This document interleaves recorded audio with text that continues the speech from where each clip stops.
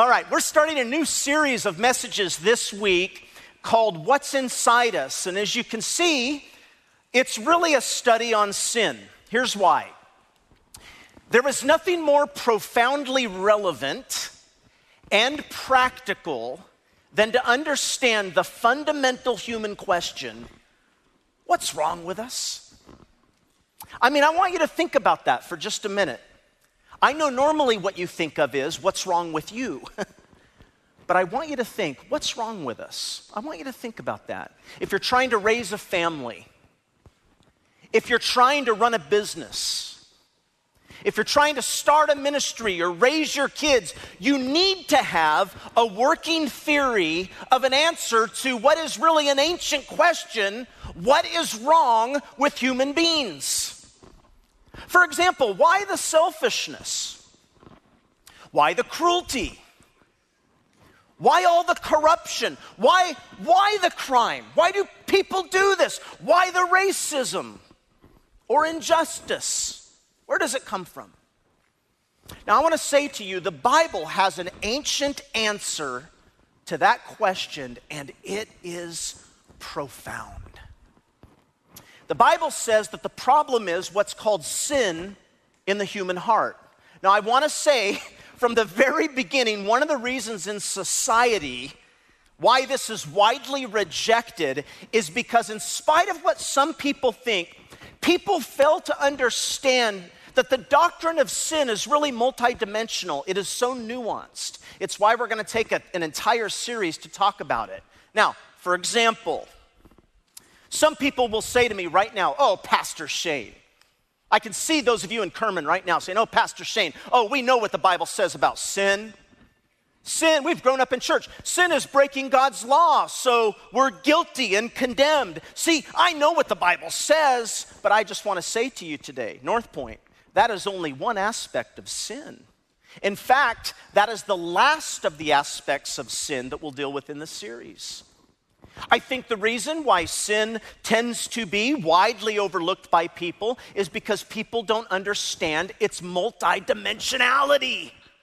How rich, how nuanced the biblical teaching of sin actually is. And so what we're going to do today is we're going to look at the first dimension of it today. And I just want to say to you, here it is. Here's what sin will do to a human being. Sin will reduce God. And I want to read to you a passage of scripture that very likely, even if you've gone to church all of your life, you've never heard anybody so stupid as to preach a message on this text right here. In fact, I've never heard it preached on, and I'll tell you why. It is so boring. It is at the end of the book of Judges. The reason nobody teaches on it, again, is because it's boring. Judges 17, 1 through 13. I'm just going to read to you the beginning of the story, then I'm just going to tell you how it ends because you'll fall asleep. It's so boring. Are you ready? All right, here we go. Judges 17, it says, now a man named Micah from the hill country of Ephraim said to his mother, the 1,100 shekels of silver that were taken from you, about which I heard you utter a curse, I have that silver with me. He said, I took it. Then his mother said, the Lord bless you, my son. When he returned the 1,100 shekels of silver to his mother, she said, I solemnly consecrate my silver to the Lord for my son to make a carved image and a cast idol, and I will give it back to you. So after he returned the silver to his mother, she took how much? 200 shekels of silver and gave those to the silversmith who made them into an image of an idol. And then they were put into Micah's house. Now, this son, this man named Micah, he had a what? A shrine where they would worship. And he made an ephod and some idols and installed one of his sons as priest. And in those days, you see in Judges, Israel had no king. Everyone did as they saw fit. So a young Levite from Bethlehem in Judah who had been living within the clan of Judah left that town in search of some place to stay. And on his way, he came to whose house? Micah's house in the country of Ephraim. And Micah says, where are you from? And he says, well, I'm a Levite from Bethlehem in Judah.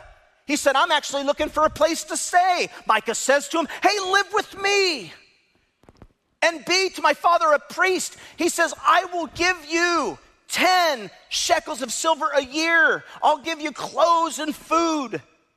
So what did the Levite priest do? He agreed with him. He agreed to live with him. And the young man was so excited. Micah had installed a Levite, and the young man became his priest and lived in whose house?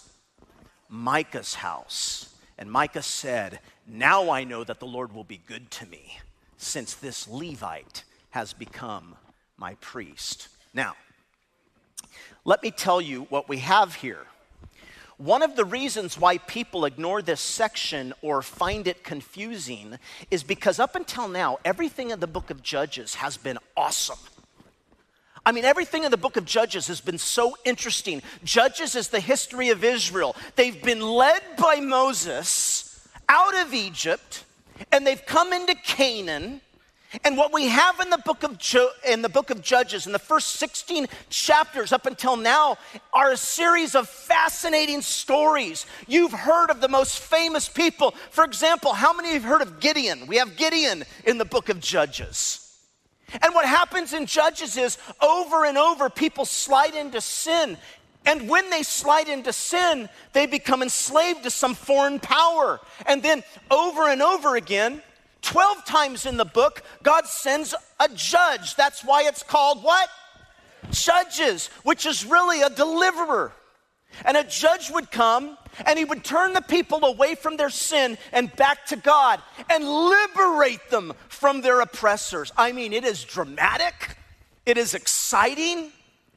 I mean, here's Deborah. I mean, there's Gideon, then you got Deborah, always thrilling. You've got Samson, beating people up and tearing things down.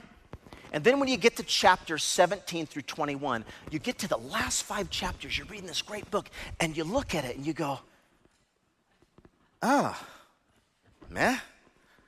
Because it doesn't seem to be about anything. There are no judges. There's no one there to fight against sin. There's no salvation that comes for anybody. In fact, in the last 5 chapters, God hardly shows up. Now, if we were going to take a look at this story, I would say, here's what I'd call it. I would call this story Micah, Mom, and I would probably call it Micah, Mom, and the Levite. So let's add the Levite in there. Here we go. Because what you have here are 3 people. And just to remind you of the story, you have Micah cheating his mother. He's the one that stole the money from her. But then he gives it back because he hears her uttering a curse against whoever the robber is. He says, look at the scripture. He says, well, Mom, I did it. I heard from you, and about which I heard you utter a curse. I was kind of scared. I robbed you. And so here's what we know about Micah, by the way. We know that Micah's not very good because, let me ask you, how good can you be to rob your own mother? Come on. We also know, though, think about it, Micah's actually not very bad because how bad can you be to give it all back? We know he did something wrong, but like most of us, he got scared, he made it right. So Micah cheats his mom. Then what happens? You heard this part of the story. Micah cheats Mom, but then Mom cheats who? Do you remember? Mom cheats God. Because you notice when she's really excited, she says, I'm so happy my son came and gave this. I solemnly consecrate all my silver to the Lord. I will give it all back to the Lord. But then when she finally came to it, how much did she actually give? 200 shekels. And not only that, what does she do?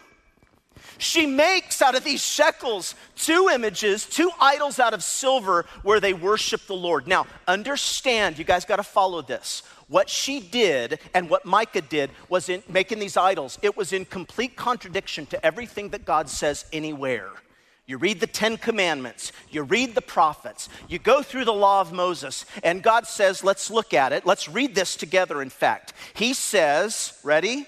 You shall not make for yourself an image in the form of anything in heaven above or on the earth beneath or in the water below. I'll keep going. You shall not bow down to them or worship them, for I am the Lord your God. I am a jealous God, punishing the children for the sin of the parents to the 3rd and 4th generations of those who hate me. You think these people would get it, but she does it anyway. So then she makes these idols, and along comes a Levite, and Micah and their mom, you know what they decide? They decide, man, we're going to become religious and we're going to have our own shrine. And so they got an ephod. What's an ephod? Well, this is a breastplate that a priest would wear. Go to the next slide if you would. Here's what the priest looked like when they wore it. It had these stones on it, and they would use these for prayer, the Israelites. And here's what happened. Micah and his mom wanted to have their own sanctuary, their own place of worship. So along comes the Levite. Micah says, oh, wow, I want to hire you. Would you be willing to work for this amount? Levite says, sure, no problem. He's really excited. Mom's excited. They say, well, now we have a real Levite. We have an ephod. We have a sanctuary. We have everything we want, except, follow me here. This is something. In chapter 18, how the story ends, I'm just going to tell you. There's a group of what's called Danites that come along, and you know what they do to Micah and the mom? They take the Levite, they steal the Levite, they say, you're coming with us. You can't be here anymore. They say, we'll pay you more. And they take the images, which are worth quite a bit of money. Micah comes out and says, what are you doing? You stole my Levite. You stole my images. The Danites say, go home or we're going to kill you. So what does he do? He goes home. And that's how the story ends. Come on, what is that story? It's called boring. Boring people doing all these boring, trivial things. And then you keep reading in Judges in chapter 19 through 21, you're completely unprepared for what happens. Because there's a gang rape of a woman that leads to a civil war between the tribes of Israel, that leads to the genocidal destruction of whole towns and villages, right down to the babies. And what's so strange about it is for the rest of the book, there's no judges, there's no salvation, there's no nothing. Now, here's the question I'm going to ask you. What's going on here? I'm going to say on the one hand, this is absolutely terrible storytelling. Would you agree? Because in a good story, what are the elements of a good story? In a good story, you have somebody you actually care about. There is some character that you actually want to win, that you care about, you're engaged with. But here, there's nobody you actually care about. None of them are very good. None of them are very bad. They're shallow. They're unprincipled. They're not very interesting. They're boring. Now, normally in a good story also, there's some crisis that you want to see get resolved, right? But because these people are so shallow and so uninteresting, there's actually no plot. There's no stakes. There's no judges, no salvation here. There's nothing. And so I want to ask God, why would you put the story in here? Every other part of the book is about you doing mighty things. What's God showing us? That's what we got to ask. And here's what I think he's showing us as we kick off this series. I want you to think about this. Write this down. I think God is showing us what we look like without his salvation and work. Write that down. God is showing us what we look like without him. Boring. In other words, this is showing us the nature of sin.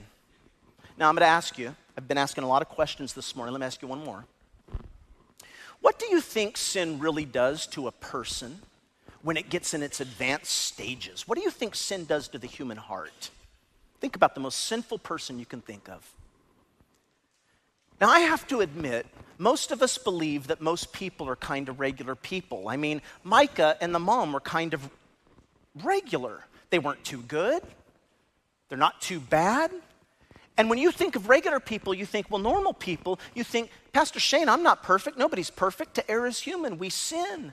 But when you think of truly people who are truly diabolical, like advanced evil, who do you think of? Come on. Think about the media. You think of like Hans Gruber. Am I right? You think of like evil geniuses, the evil queen. Or in real life, when you think of somebody who's really evil, how many have thought of Hitler? You think of Hitler, or you think of Pol Pot. But I'm going to say to you right now, that's actually not at all what the Bible says. Now, I want to explain something to you. There was a woman, her picture's coming up on the screen if you'd share it. Her name, you may recognize her. Her name was Hannah Arendt. She was a Jewish philosopher, a Holocaust survivor. She went to the trial of, how many of you remember this guy? Adolf Eichmann. He was the mastermind behind the concentration camps and the Holocaust. You might remember he was called the Nazi butcher. And so Hannah went to the trial because they caught him, and she was shocked by what she found. In fact, she wrote an essay, and the essay was called A Report on the Banality of Evil. Now, what does banal mean, banality? Take a look. I looked this up. Here's the definition. Banality is a fact or condition of being banal. It's unoriginal. It basically means that you're common, you're run-of-the-mill, you're stale, you're unimaginative. And so she looked at this guy when at his trial, the author of the Holocaust, and thought anybody who could have done this must be a monster. And when she saw him, she was blown away. She listened to him talk, and she thought, this is no monster. This is just a boring little man. He spoke in cliches. In fact, you can watch this trial. There was a movie made about this. He spoke with no insights. He had very little sense of humor. He had an absolute run-of-the-mill. You know what was wrong with him? The biggest thing that was wrong with him was that he had a desire to be liked like the rest of us, and he wanted to advance in his career. And so she essentially said, he wasn't a monster. He really is just like all the rest of us. In fact, I quote, he was boring and superficial. He was uninteresting and shallow. The man in the glass booth, his deeds were monstrous, but he was so ordinary. He wasn't demonic or crazy. He was common. In fact, she described him as a rather bland bureaucrat who was idealistic in wanting to advance his career, but terrifyingly normal. Now, I'm going to tell you, when she wrote that article, people got so upset. They said, you can't say that. You can't say that about this guy. Anybody who could do this, they must be a monster. But I'm going to tell you, according to Scripture, Hannah got it at least partly right. Because according to the Bible says over and over again, the most advanced, the most prominent, the most characteristic effect of sin on the human heart is not to make you bad, but it's to make you boring. In fact, I want you to write this down. Here's exactly what it does. The nature of sin is it reduces God in your life into a little idol, and it makes you boring. It reduces God, and it makes us boring. See, she looked at this man and she said, see, God was so reduced in his life that he was so superficial, and that actually just led him a free fall into evil.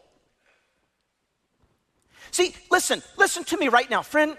Whether you're online, you're here in person, you're in Kerman, I want to say to you, if all you're ever worried about is how you're doing, your career, your life, or for example, a lot of people, they're always concerned about how they look or how things are affecting them. You know, there's nobody who said it better than C.S. Lewis. In fact, this is a point I made in your notes. It's actually a quote, that the real mark of hell, write this down, the real mark of hell is a sleepless, unsmiling concentration on the self. You're becoming hellish in the day of Facebook. In fact, C.S. Lewis said it this way. He said, we must understand hell is a place where everyone is perpetually concerned about his or her own dignity and own advancement, where everybody always has a grievance, where everybody lives in the deadly seriousness of envy and self-importance. In other words, you can never get out of yourself. You're always feeling sorry for yourself. You're always focused on the self. And the nature of sin is it reduces God, it makes God smaller, and it makes you boring. In fact, if you'd write this down, sin makes you mediocre. You know why? I'm going to tell you this. As I described it, there is nobody more boring than somebody who's always worried about how they look. Do you agree?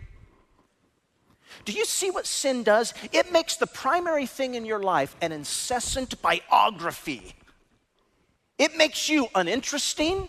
It makes you unprincipled. It makes you shallow people. Now, most people think, what I'm saying that people don't get, because most people think that advanced sin, a person who's really advanced in sin, they're going to become an atheist, and it's not true. No. A person who's advanced in sin, what we're told. What does the mom say? I want to go back to the story. What does mom say? Mom says, I dedicate to the Lord these two images. Now listen to me, come on. What this mom does is she doesn't replace God, she reduces God. She doesn't say, I don't believe in God. She carves God. She subordinates God. She hangs God on a shelf on her wall. Come on, is anybody here? She's only focused on, how do I look? What do people think of me? What's on my mind? C.S. Lewis said, it's a sleepless concentration on yourself. That is the essence of sin. It's not that it makes you bad, it makes you boring. Is anybody here? It makes you boring, and it makes God small. And so the question I just ask you is, how big is God in your life? Write that down. Because that's the self-reflective question we got to ask this morning. Have I made God big? Is God the biggest thing in my life? Because I'm going to tell you, this woman in Judges, this man, Micah, they whittled God down. This guy, the Jewish butcher, the designer of the Holocaust, he had whittled God down. He was nothing in his life. What did this woman do in Judges? She had put a handle on him. You know what she had? She had a God that you could put in your purse. She had a God that's manageable, who's tame. Now, friends, you think, boy, that's terrible. But we do that today. We craft God in the image we want him to be. We conform his thinking to what we think. Gosh, a God like that, we create this little God. And I'm going to tell you this, listen to me. If you have a little God in your life, it's going to make you a little person. And if you're a little person, you're going to go with the flow of culture, and you will be evil, and you won't even recognize you're evil. It's called being banal. That this man was capable. What's the point of Judges? I'll tell you it's this. Boring people, given over to sin, feeling sorry for themselves, you're capable of terrible things. You reduce God. See, Psalm 50 verse 21 talks about it. When God looks at the people, God says, he doesn't say, notice this scripture, he doesn't say you've rejected me. He doesn't even say you're worshiping other gods. Look at this. He says you've reduced me, because he says you thought I was exactly like you. How do we do that? How do we make God so small in our life? This is what sin does. I'm going to give you a few things. I'm going to give them to you very quickly. Are you ready? Everybody ready? All right, here we go. Get ready. First thing, we think God is like us, so we actually think that God can be bought. Write that down. We think God can be bought. Now, let me give you an example of that. Some of you are coming to church, you've started reading your Bibles, maybe you've cleaned up your life a little bit, and what you're coming to think is, God owes me.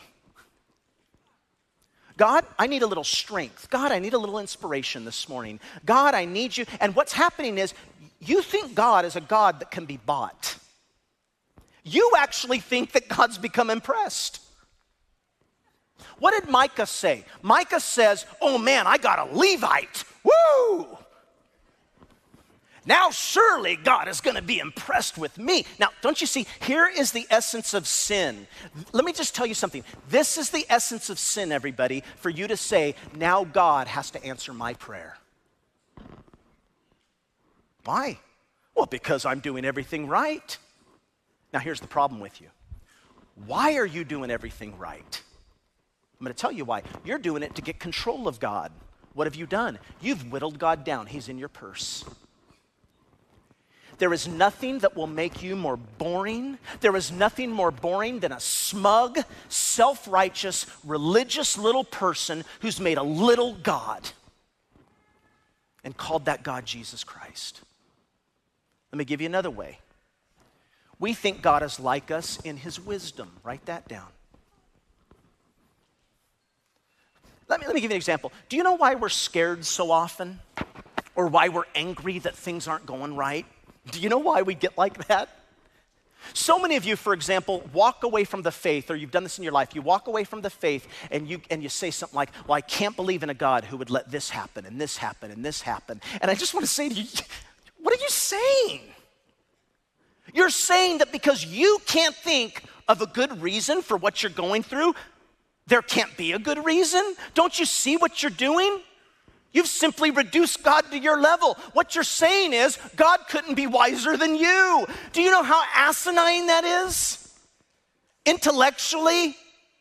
I'm going to say this to you, and by the way, your argument is totally flawed, because if you believe in a God who's big enough to cause this to happen to you, then you have to believe he's at least smarter than you. Come on. And you say you're mad at God. Well, I'm mad at God. I'm going to tell you right now, you can't have it both ways. You can't acknowledge he's more powerful than you, but you're not going to let him be wiser than you? Idiots. He says, you thought. God laughs. He says, you thought I was like you. Don't you see what you've done?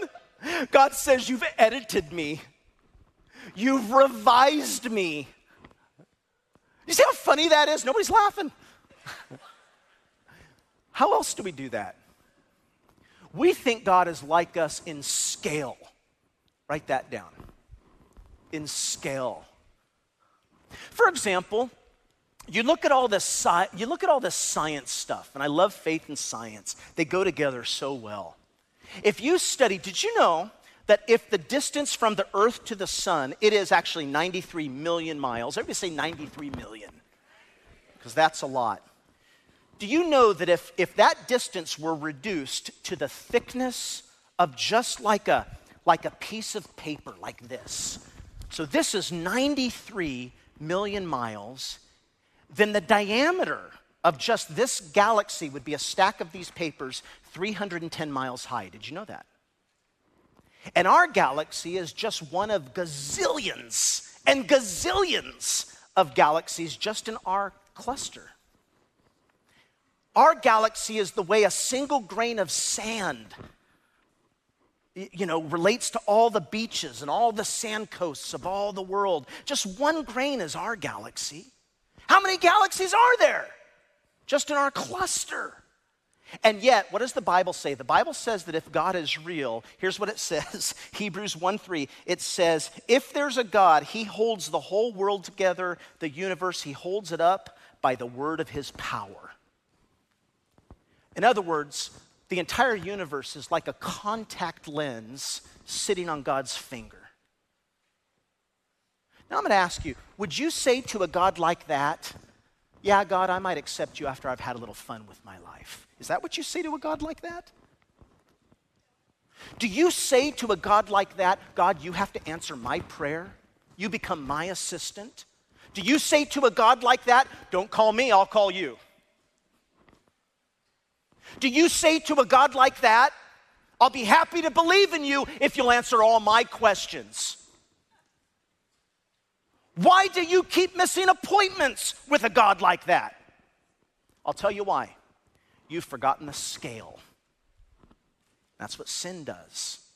The audacity of it. What does he say? He says, you think I'm like you. Don't you see? Everything comes from that. All of our doubts, all of our anger, all of our self-righteousness. Let me give you another one.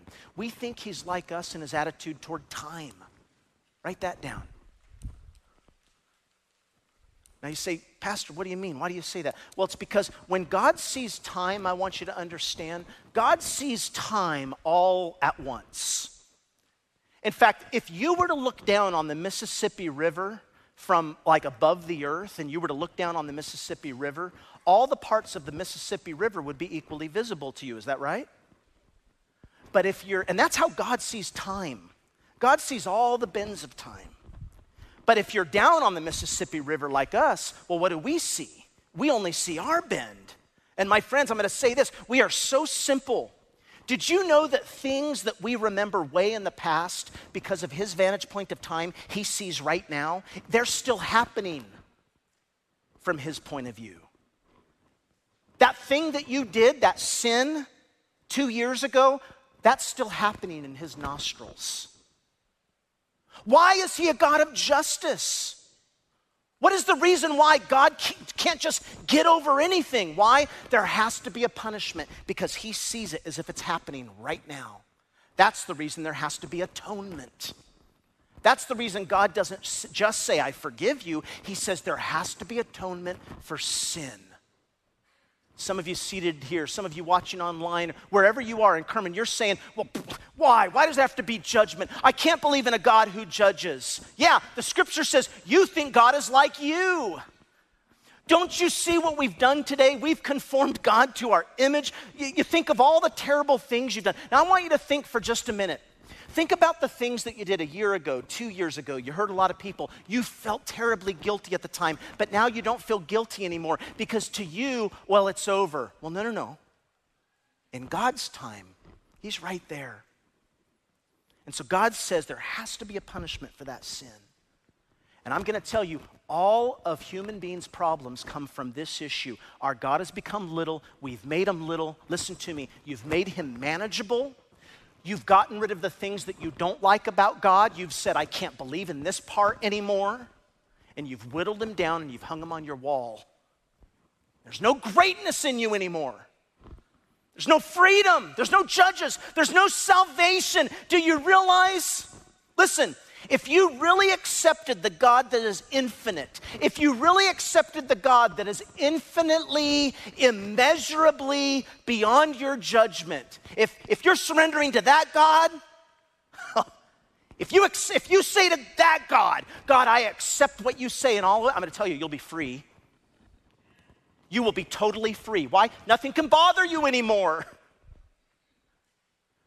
Not if you use him, not if you say, God, I'm using you to get the feelings I want or the things I want. God, I'm using you to get meaning in my life. No. He is the meaning in my life.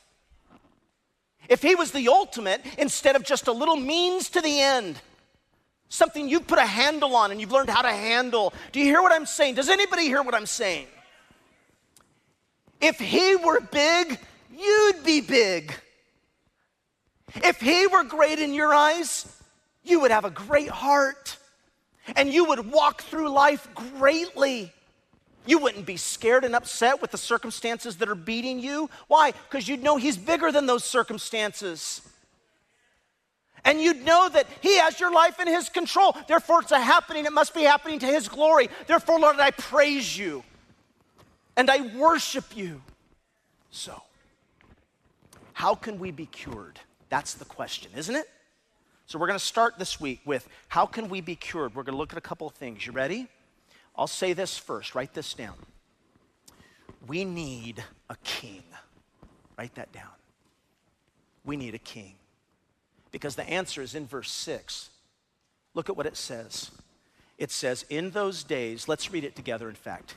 In those days, Israel, let's read it again.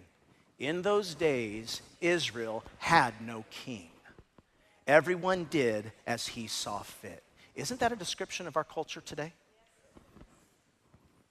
It says the reason for all this idiocy, the reason for all this smallness is that in those days, Israel had no king. Now, what's the author saying? The author's actually saying, he says, there's no savior. You know why he's saying that? Because they needed something better than the judges. What we need is a king. And they came to know that. In fact, if you ever read the Old Testament, then you know even when they get the very best King David, we actually see that what they needed is a Savior. And this is what we're being pointed to. Let me ask you a question. Why do you think God said all through the Old Testament, you shall not make an image? Because you see it all over. You shall not make an image of me. You shall not make an image of me. Now, why is it? By the way, did you know Israel is the only religion that did this? Every other religion in the world said make an image. Israel's the only religion that said you must not make an image. Why? Why did Israel say you can't put anything there? I'm going to tell you why. It's because God already knew, if you would write this down, that the king that we need is going to be the living Savior, Jesus Christ. And God looked at man and he says, no, don't you dare create your own image. Don't you put an image there. That spot is reserved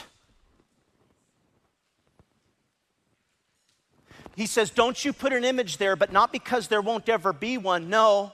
In fact, in Colossians 1:15, look at what it says. Colossians 1:15, let's read it together. It says, the Son is the image of the invisible God. For in him all things were created, whether thrones or powers or rulers or authorities. Now here's what God is saying. God looks at you today and God says, friend, don't you see, I understand that you want an image. Why? Because we're people. We want to feel things. We want to touch things. We have emotions. Listen, I know where you're at, friend. You want to grab hold of something. And God says, I want to give you something. But what I want to give you is the true image, the living image, the Lord Jesus Christ.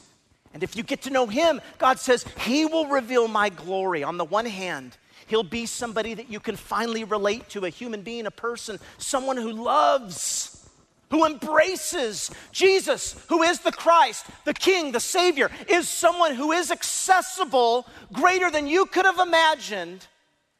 This great God before whom you are nothing but a speck of dust. Listen, you are nothing but an amoeba. Turn to your neighbor and say, did you know you're an amoeba? You are nothing but paramecia. You tell your wife that. Say, hey, baby, you are nothing but No, I'm just kidding. Don't do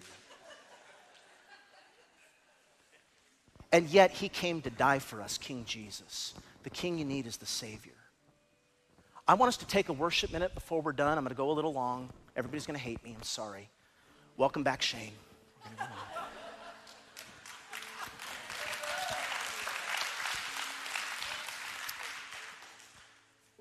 And I want you to lead us in a song about King Jesus. Stand up, would you? Let's sing this to Jesus together. And let it be a moment of repentance. Give it to God. Expend some energy. Sing with chutzpah. Listen, let her lead you in this song. Go ahead, Megan. You are good, good. Oh, you are good, good. Oh, you are good, you're good. Oh, you are good, good. Oh, let the King of my heart be the mountain where I run, the fountain I drink from. Oh, he is my song. Let the King of my heart be the shadow where I hide, the ransom for my life. Oh, he is my song. Let the King of my heart be the mountain where I run, the fountain I drink from. Oh, he is my song. Let the King of my heart be the shadow where I hide, the ransom for my life. Oh, he is my song. You are good, good. Oh, you are good, good. Oh, you are good, good. Oh, you are good, good. Oh. Guys, look at me for just a minute. When you have a God so big that he could become small. Let me say that again. When you have a God that is so big that he's willing to become small, then you have a God who is bigger than you've ever imagined. No religion has such a God. No other religion on this planet will admit that God is so big, he was willing to become small. And by the way, he paid the price for that sin and time. He can't be bought, but he bought you by going to that cross. And the more you know that, the bigger he gets, the bigger we'll get. God, help us with what's inside us. Father, in this moment, we all just turn to you. We love you. I pray for anyone here that needs to know your grace and your salvation, that you would make yourself known to them, that you'd reveal yourself. As I pray, if there's someone here that doesn't know Jesus Christ, I want to invite you to join us in our lounge, which is to my left. You see a sign, the prayer lounge. There are people that would love to pray with you. We just want to see you know Jesus today. We have QR codes on the patio that you can scan, where I have a message video that will tell you how to know Jesus, but we just want you to know Jesus. Father, would you bless these? Walk with them. Fill them. Everybody pray this prayer with me. Jesus, be my King. Come into my life. I want to know you. Change me in Jesus' name. Everyone said with enthusiasm,